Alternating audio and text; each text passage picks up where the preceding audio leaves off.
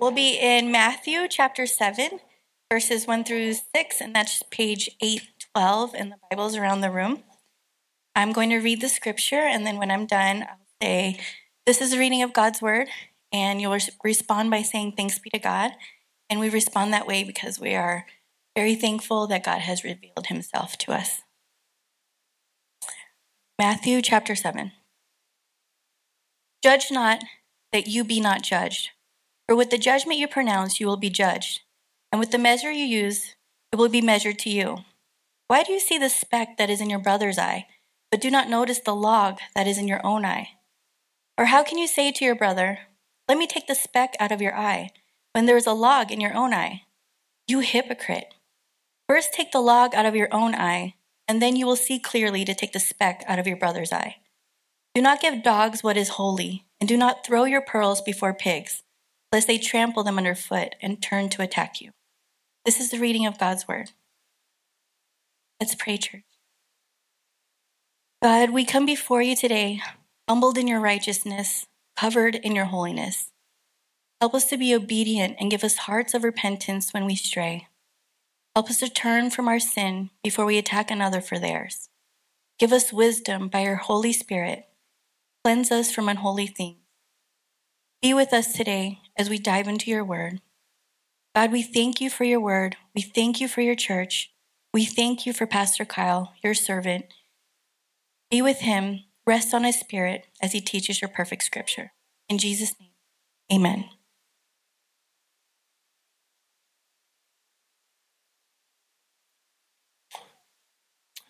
Well, good morning, church. How are we doing today? Next week is going to be a great week because it's daylight savings and we gain an hour of sleep. Amen? That is one of my favorite days of the entire year. And so don't show up at your normal time. Show up an hour later. My name is Kyle. If you're a guest with us, welcome to Living Stones. One of the reasons that, if you're new to church, the reason why that we gather on Sunday is because Jesus resurrected on a Sunday. And God has said in the Bible that there is no longer, because of the work of Jesus, a temple that you need to go to meet with God. In fact, the people of God, when they gather together to worship Jesus, are the temple. And what that means is today we are here for the primary purpose of meeting with God. This is not a country club. This is not a hobby. We are here to meet with the living God of the universe. Amen, church? And he has spoken to us in the Bible.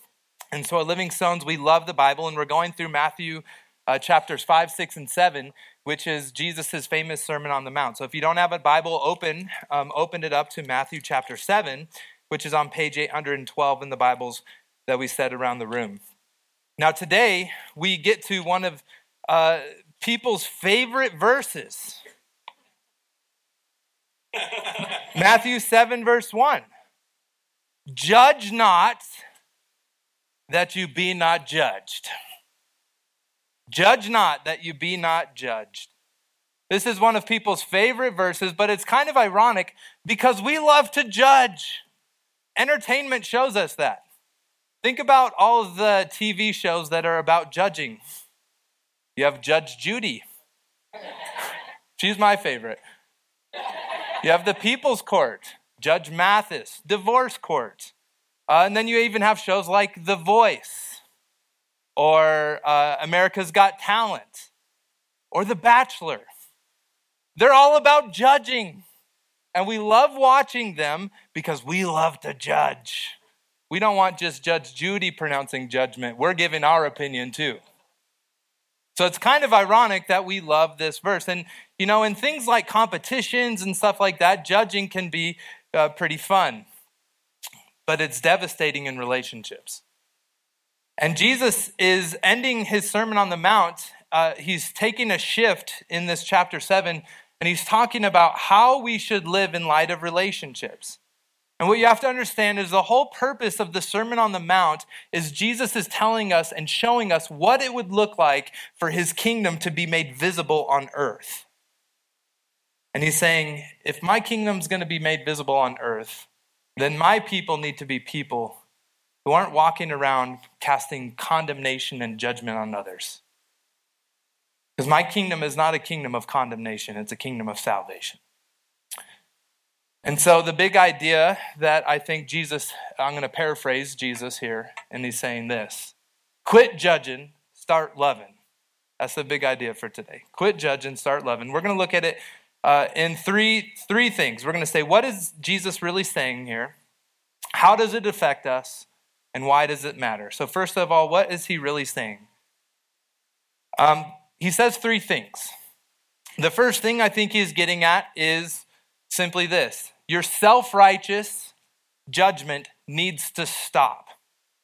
If you're going to be one of my people, your self-righteous judgment needs to stop. 7:1 is right here. Judge not that you be not judged. Now, when Jesus is saying this, he's not talking about all types of judgment. We need to make judgments in order to live. To make a judgment is simply to choose one thing over another.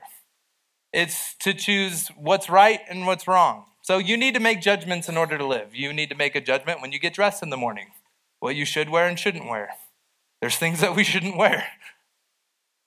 You need to make a judgment when you eat in the morning, when you go to work. You need to make a judgment on choosing your friends, choosing what to do, what's right, what's wrong. There's all kinds of judgments. And Jesus isn't saying you stop all types of judgments.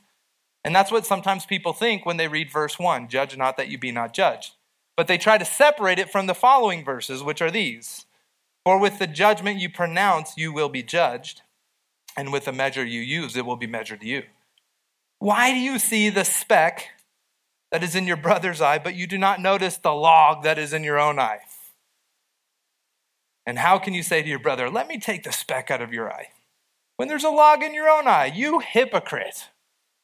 So what Jesus is getting at here, he's not saying you need to stop all types of judgments. What kind of judgment is he saying you need to stop? Self-righteous judgment. Self-righteous judgment. And he gives us two reasons. The first reason is this: because the same measure of judgment you use will be measured against you. And that should be terrifying. Because if we walk around casting condemnation on other people, what he is saying is, if this is your attitude, to go around and be condemning other people and establishing yourself above them, guess what's going to happen to you when you get and stand before the presence of God? He's going to cast condemnation on you. Now, all you theological neatnicks might be freaking out right now, because you might be saying, wait a second, I thought we were saved by faith and faith alone. I thought we're not saved by our actions or how we treat other people. It's just simply faith in Christ. And I get that. But what Jesus is saying is there is a correlation to your understanding of the gospel and how you treat other people. He's saying, if you really understand the gospel, which is good news, but it starts with bad news. The gospel starts with bad news. You're a sinner. You're messed up. You're far worse than you think. Your actions show it, your words show it, and your thoughts and motives of your heart show it. But God loves you anyways. And the good news is that God chose to come for you and to die for you and to love you regardless of the fact that you have made yourself an enemy of him. He died for you so that you could be adopted into his family. He forgave you. Instead of condemning you, he took condemnation on himself. That's the gospel. And when you really get that, there's no way Jesus is saying that you can walk around dishing condemnation out to other people. Because God didn't dish it out on you. He dished grace out to you, the undeserved gift of love. And that's what Jesus is saying. So you need to stop your self-righteous judgment. Because if you keep on that path, it will be measured against you. Second reason, he says, is because it's blatant hypocrisy. And everybody can see it. He's saying, why do you see the speck that is in your brother's eye, but do not notice the log that is in your own eye? Now, I think what Jesus is doing here is his occupation before he started preaching is he was a carpenter. And he was well acquainted with working with logs and slivers and getting, cutting stuff and the speck of dust getting in your eye. So he knew what he was talking about here. And he's drawing a funny thing. He's saying, why do you notice, this is a toothpick. Why do you notice a toothpick that's in your brother's eye when you have a log that's in your own eye? It's like, and he said, how can you say to your brother, hey, bro, you got a toothpick in your eye. Let me get that out of there. And he's like, you have a log. Like you would whack him in the head. See, that's what Jesus, he's saying it's blatant hypocrisy and everybody can see it. What he's calling out in us is he's calling out our tendency to be critical towards others, but gracious towards ourselves. And you don't, this happens with everybody. A lot of my friends who aren't Christians, they say, that's why I don't like Christians. You're all hypocrites. And I just want to tell you, hypocrisy is not a Christian problem. It's a human problem. We're all hypocrites. And Jesus is saying you need to deal with your own hypocrisy before you start trying to correct other people. So for example, there's a few funny examples that I'd like to just highlight. The first one is driving. You've been driving before and you see that person just zooming down the highway and weaving in and out of traffic, and you just, you start calling them cuss names. You're not going to admit it because you're at church, but you do. And you're throwing out all these words. Look at that idiot, and blah, blah, blah, and you're giving them the one finger salute, and it's just like, and then you're just like, that person needs to be more careful. But then the day comes when you're late for work. And your dog vomited on the carpet before you had to get to work in that important meeting, and you were cleaning it up, and then now you're the one driving to traffic, and people are, giving you the California Audi, and you're driving to work, and they're yelling at you, and what are you saying in your mind? I'm sorry, I'm just late, my dog barfed, if you would have just known, I just got to get to work. And you're being a hypocrite. It's a silly example, but it's true. Another silly example is I have a friend and she works for the forest department. And one of the funny things is sometimes when we're out on family things and she's with us, we're driving through the forest and she always notices that trees are sometimes topped, meaning that the top of the tree is cut off, and that really bothers her because it's bad for the forest. And then a couple years ago, we were out Christmas tree cutting, and it took us a long time to find the perfect Christmas tree. And we finally did, and we were way away from the truck, and she said, well, screw it. I'm just cutting the top of this thing off. And I said, wait a second. We just drove out here through all these trees that you were pointing out and condemning all these people, and now you're doing it. She's like, yeah, but we're really far away from the truck, and I'm not going to do that. And so now every time we go out Christmas tree cutting, I just give her a bad time. But it's true. We all do this. Now, those are silly examples, but it becomes more real when we do it in relationships. Parents, when you're holding your kids to standards that you yourself are not upholding. Not that long ago, I was sitting with a husband and wife in my office, and they're telling me they're going through some struggles in marriage. And he said, the problem is because she's not putting God first. She needs to put God first. She needs to be reading the Bible more. She needs to be praying more, yada, yada, yada. And no kidding, in less than 10 minutes later in the conversation, I'm finding out that when he gets angry, he starts cussing her out. And I say to him, bro, how is that putting God first? Does not our Lord call us as husbands to lay down our life for our brides? And you here, you're getting mad at her for not putting God first. But yet you think that it's okay for you to cuss her out when you get angry. It's hypocrisy. It's blatant hypocrisy, and everybody can see it. So that's what Jesus is saying. He's saying, look, we need to stop our self-righteous judgments. And this is one of the things that keep people from wanting to participate in the kingdom of God. I was at the gym the other day, and I have a friend named Joe at the gym, and he said, hey, Kyle, what's the church you pastor again? And I said, Living Stones. I said, you ever going to come? I keep inviting you, but he's like, maybe. I'm like, I don't believe you anymore. And he's like, you know what? You know why I don't come? And he said, because I love to hate on churches, because I have so many friends who say they follow Jesus, and on Friday night and Saturday night, they're all doing terrible, awful, and then Sunday they act like nothing happens. And he's like, and then I deal with my mom, and she goes to church and comes home a more angry person, more critical person, not a more gracious person. And he's like, y'all a bunch of hypocrites. That's why I don't want to go to church. And I said, you know what, Joe? You're right. But the thing I want to say is Jesus doesn't want that for us. He wants us to be a different kind of people. And so what we need to do is we need to put away our self-righteous judgments. We need to deal with the log in our own eye before we deal with the speck in other people's. And so how that plays out is, we need to stop all of our judging. There's lots of types of judging in the church. We judge each other over what we wear. We judge each other over how we look, what kind of words we use. We judge each other over motives, which is so silly. Well, they're just doing that because they want attention. Or they're just doing that because they want people to, think about them. Or they're just trying to exalt themselves above others. Like, we judge motives all the time, don't we? We judge each other over parenting. Man, that parent is just, they need to whip that kid into shape. And yet you yourself are like having those bad days sometimes as a parent. We judge each other over our marriages, over our relationships, how we spend our money, how we spend our time, what kind of vacations we take. We're always judging each other. And what Jesus is saying is put away the scales. My people are not people who walk around with scales trying to see who's better than each other.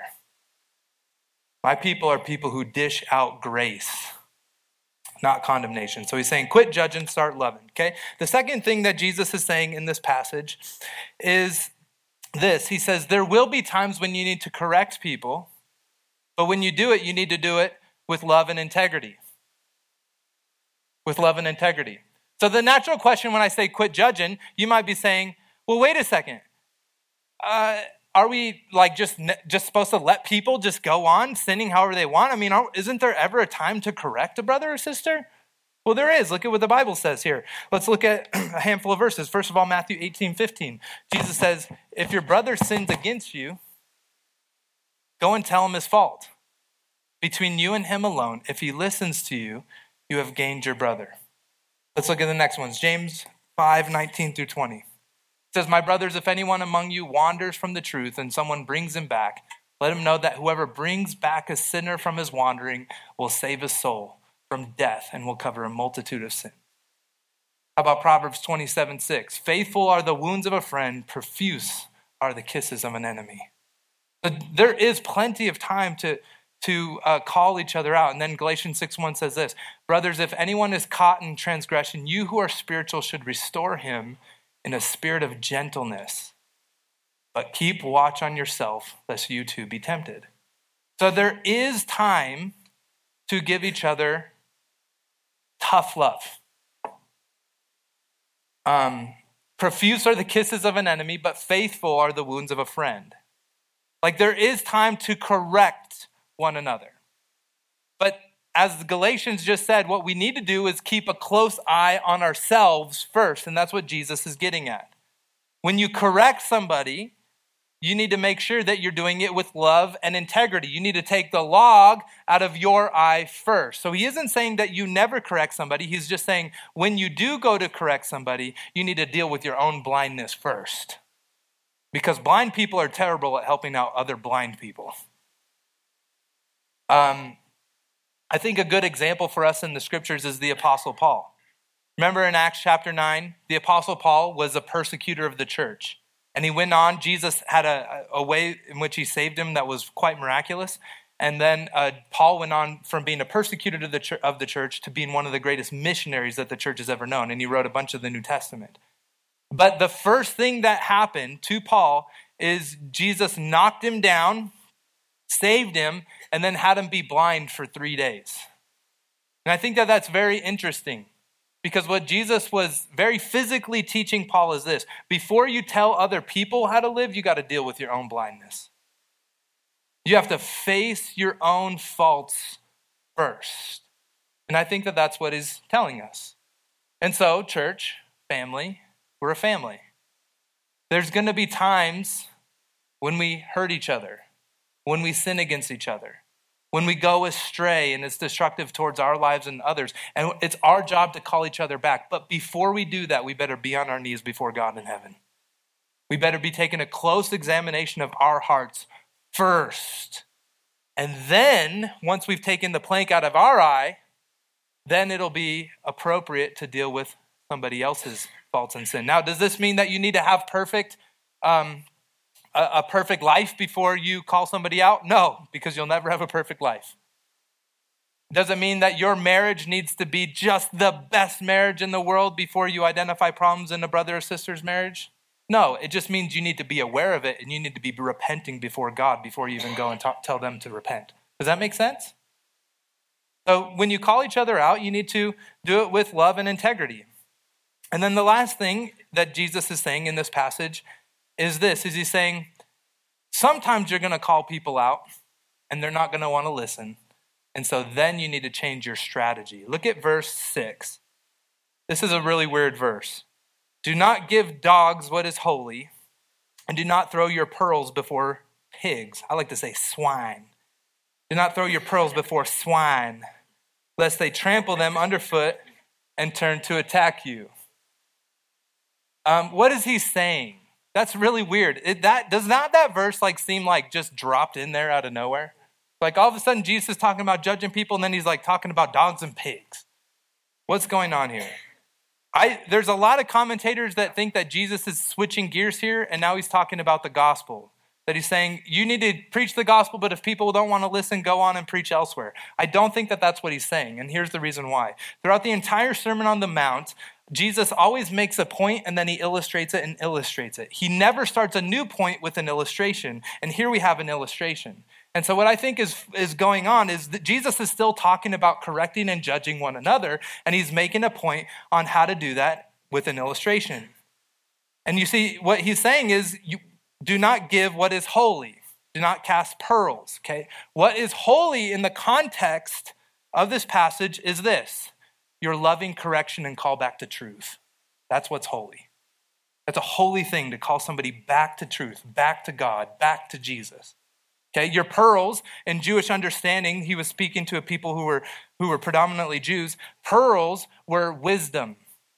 He's saying, don't cast your wisdom out, this calling people back to truth, if they're pigs and dogs. Or, pigs and dogs. So what is a pig and dog? Well, in a Middle Eastern culture, we think of pigs and here we think of pigs and dogs like they're really cute. You know, like Piglet, and then you have this little puppy. That's not how they viewed pigs and dogs. To call somebody a dog in the Middle East is one of the lowest terms you could call them. And a pig, for the Jewish culture, they were unclean animals. So they were people who had no interest in doing or being holy. And so Jesus is saying basically this: if somebody is hell-bent on doing evil, don't continue your rebukes to call them back to truth, because it's not going to work. You need to change your strategy. In other words, Proverbs 9 says it like this: rebuke a wise man and he will love you. Rebuke a fool or rebuke a scoffer and he will hate you. And so Jesus is saying this: if you've tried to correct a brother, if you've tried to correct a sister and they're just hell-bent on doing evil, don't continue to nag them. Nagging them won't help. You need to change your strategy. You need to surrender them to God and pray that God will have mercy on them. Does that make sense? And so that's what he's saying here. There's a really cool story of a couple in our church, James Perkins and Emma Perkins. And Jim is an elder in training at our church, and they've been married to each other 2 times.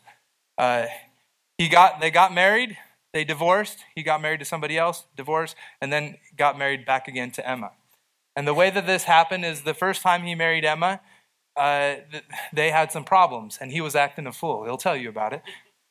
And he did some terrible things and was acting a fool, and she was, loving him and and then eventually she just said, okay, I had enough.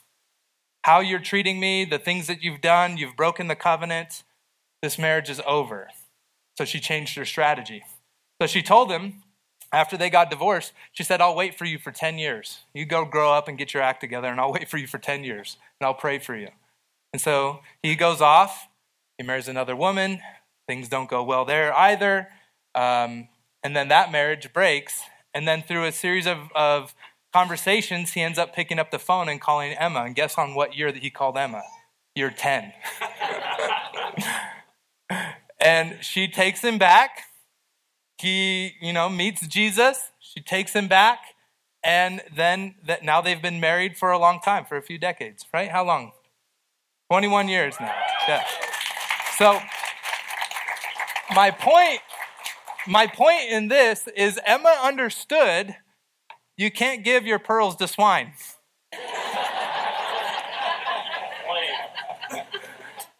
Emma understood you have to, sometimes you have to change your strategy.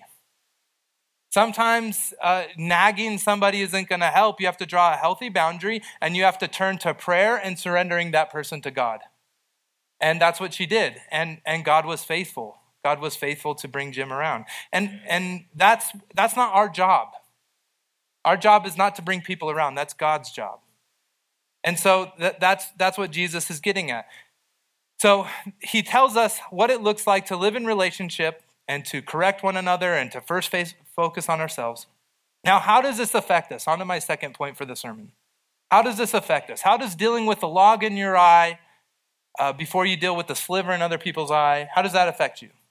How does correcting your brother in love affect you? How does surrendering those people to God affect you? There's 4 ways. First of all, it humbles you.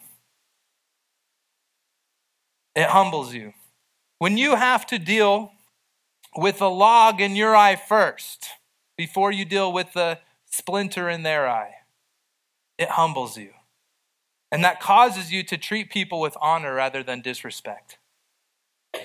And I think it's really cool that Jesus wants his people to be a people who treat others with honor rather than disrespect.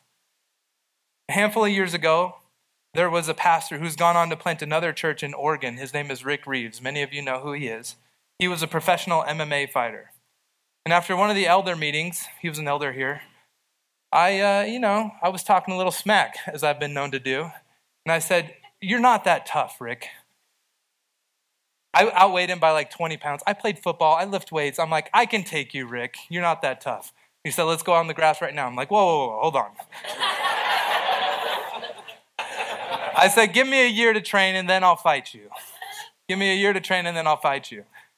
And so I came home and I told my wife that I'm going to fight Rick Reeves. And I bought boxing gloves, and I got a couple people in the church who had done some jiu-jitsu and some MMA, and I had them start training me. And it was a few weeks of doing that and I remember specifically one time when I was doing some jiu-jitsu, and I just got choked out in 30 seconds. And in wrestling with my own weaknesses and realizing I'm way out of my league here, I was humbled. And I had to eat a big old hunk of humble pie and go to Rick Reeves and said, "I'm not going to fight you." and it changed how I talked to him. With honor rather than disrespect. But that's, I had to wrestle with my weaknesses first. Now apply that like spiritually and stuff. When you deal with, your faults, your idolatry, your covetousness, your lust, it really changes how you talk to people when you see them struggling too. When you wrestle with your own weaknesses, you're quickly humbled. When you wrestle with, how hopeless you are, when you wrestle with your doubt, you are quickly humbled. You all of a sudden aren't the one who knows everything on this block. And I think that sometimes the Lord will cause us or allow us to go through extremely difficult times or have long periods of backsliding simply to humble us. Simply so that we would start treating other people with more honor rather than disrespect. So that's the first thing that'll do. The second thing that doing this, dealing with the plank in your own eye, is it will soften you. It will soften you. When you deal with a plank in your eye, before you even approach somebody who has a little sliver in their eye, you're going to be like, "Dang, it really hurts to have a piece of wood in your eye." And it'll soften you. You'll become more empathetic. You'll become more kind. The most harsh and critical people are the most self-unaware people on the planet. And when we notice ourselves getting harsh and critical with others, when you can hear it in the tone of your voice, it's just kind of biting and sharp, what it means is you're not soft to your own sin. You're not paying attention. You're not aware of your own choice. You've forgotten how bad it hurts to have fault and to be a screw up. But when you remember how bad it hurts to screw up and to fail over and over and over again, it really softens you towards other people when they mess up. There's a church that I just did a leadership cohort with this last year called Austin Stone in Texas. They're a lot like Living Stones. It's probably because we're both stones. And they're a great church. They have 5 churches just like us. But one of their policies when they hire people, and one of the questions they ask is, when's the last time you wept over the gospel?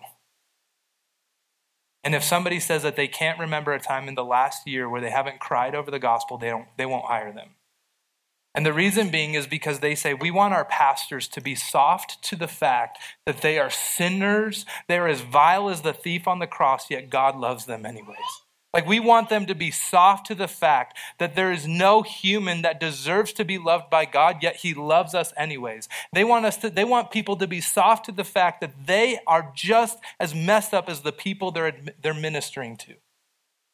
And when they understand that, and they understand God's love, and they weep over the gospel, then they become soft and they become qualified to be shepherds of God's sheep.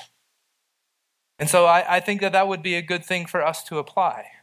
I know for myself that I am the most kind and gentle with wary sinners after a moment of grievous sin in my own life. I'm the most kind and gentle to husbands or to wives who are struggling within their marriage when I've blown up recently at my own wife and had to face that I'm just as bad too. And it's the same for all of us. It softens us to deal with our own sin first. The third thing is it qualifies us. Jesus said first, if you look at verse 5, he says, you hypocrite, first take the log out of your own eye, and then what does it say? And then you will see clearly to take the speck out of your brother's eye. So you're not a very qualified surgeon if you got this going on. Like, if I got 2 toothpicks here, all right. If you're trying to help a brother out, they got a sliver in their eye, like, you're not going to be able to see precisely enough. Your depth perception's going to be off. You're just not going to be able to see it to get in there and get that sliver out. So if you deal with this first, then you can actually say, hey, brother, I see this. You're going to approach them gently because you're soft towards them, and you're actually going to be able to help them take it out. And so I think the principle is this. You can't take someone where you haven't been. I tell this to our band all the time. Like, I'm like, hey, you guys, if you want people to be engaged in worship, to be connecting at the throne of Jesus when you're singing, you have to be there first. You have to go there on Saturday before you take them there on Sunday. You have to get your heart into that place. And it's the same thing when we correct one another. If you want them to be walking the path of truth, if you want to know what the truth is, you have to go there first. And then you will be able to say, hey, brother, this is the path. This is the way that you should go. Let me show you because I've walked with Jesus and I can see clearly to help you out. But you got to deal with your own stuff first. But when you do, it actually qualifies you. And then last thing, how this affects us is it forces us to surrender. Jesus says, if you give your pearls before swine, they're going to trample them underfoot and turn to attack you. If you give some pearls to swine, they're probably going to think it's food. And the pigs are going to try to eat it, and then they're going to hurt their teeth. They're going to spit it out, and then they're going to get angry at you and attack you. And what Jesus is saying is pretty simple. A pig will never appreciate pearls, just like a fool will never appreciate wisdom. And when you understand that, you won't continue to try to teach a pig how to appreciate pearls. You will surrender to the fact that in order for that pig to appreciate pearls, it doesn't need another rebuke, it needs a new life. It needs to be transformed from a pig into a human. And the reality is that there's some people who are just hell-bent on evil, and we love these people. And they're acting in really animalistic ways. And you're continuing to just offer them this wisdom isn't going to help. You need to change your strategy. You need to surrender them to God and pray that God will transform them into a soft person who can understand wisdom. So you're surrendering them to God. You see, when you keep on nagging people, what it shows is you really don't think God is sovereign. You really don't think he has the power to change people, so you take it on you and your words to do that. And then you take them and you make them your pet project. Let me just tell you, nobody wants to be made a project. And so what this causes us to do is it causes us to get on our knees and say, God, you know what? I've tried, but they need your transformation. They need you to give them a new heart. They need you to give them a new life. And when that happens, we surrender them to God. And so that's how it affects us. Now, why does this all matter? Why does God want us to quit hating and start loving? Why does he want us to show this kind of brotherly love in which we deal with our own stuff first? Why does he want us to not be casting condemnation on each other? The answer is simple. Remember at the beginning of the sermon, I said that the Sermon on the Mount is Jesus telling us how to make God's kingdom visible on earth. When his people are walking around condemning one another, you know what we're saying about God's kingdom? We're saying God's kingdom is one of condemnation. We're saying, you want to know what God is really like? He just wants y'all to be condemned. But it's not true, is it? It could be further. I mean, that's so far from the truth. Listen to John 3:16 and 17. It's beautiful. Jesus is saying this. He says, for God so loved the world that he gave his only son, that whoever believes in him should not perish but have everlasting life. For God did not send his son into the world to condemn the world, but in order that the world might be saved through him. The kingdom that Jesus comes to bring is not one of condemnation, it's one of salvation. Hallelujah. Like Ezekiel 18, God asked his people, he said, have I pleasure in the death of the wicked? He says, no, I wish that they would turn and repent. God has no pleasure in condemning people. He has no pleasure in casting this condemning judgment. He is the judge, and there will be a day when he judges the living and the dead. But he has sent his son first to be the one who takes judgment before he casts the judgment. Does that make sense? And so that's why it's so important. You see, because at the bottom line, the reason why we walk around and judge other people is because we have hardwired into our soul a need to be declared right and good. And so we think if we can bring the scales around with us everywhere else and we can look down at other people and we can point out other people's faults, it makes us feel really good, doesn't it? Let's be honest. Come on. It really makes us feel good. That's why we love to gossip. That's why we love to point fingers at other people's fault, is because what we're trying to say to our soul is, look, I'm better than them and somebody will declare me right. But here's the good news, church. You don't need that because God has already declared you righteous in him. 2 Corinthians 5:21. 2 Corinthians 5:21 says, he who knew no sin became sin so that we could become what? The righteousness of God. When you accept what God has done for you, you are already declared righteous. So you don't have to go around pointing out other people's faults because it's just not as good as the righteousness that God has already given you. There's that funny commercial that's on, when you watch Sunday football. It's with Joe Magnelio and Sofia Varga, and they're sitting in first class. Have you guys seen this? It's a Hulu commercial. They say, never fly first class, because it will ruin you for flying coach the rest of your life. Or James Harden is on a king-size bed and he says, never buy a king-size bed because it will ruin you for sleeping on all other surfaces for the rest of your life. And what they're saying is when you do something that good, it ruins you for the other things that are much lesser. When you experience the righteousness that God freely gives you, you know what it ruins you for? Achieving your own righteousness by pointing out other people's faults. You're ruined. The righteousness that God gives me is way better. I don't have to work for it. I don't have to earn it. I just receive it through grace. So therefore, I forsake all my judgment because I'm just living in the ocean of God's grace. That's the people that God calls us to be. And that's why it's called the beautiful way. Let's pray. Lord, we so desperately need your help. We need your help on dealing with our own stuff. We need your help on lovingly correcting each other. We need your help on surrendering people to you. But more than anything, God, we need you to help us receive the righteousness that you give us and to love that more than the self-righteousness that we try to establish for ourselves through judging other people. Grant us this grace. Grant us this mercy. In your name we pray.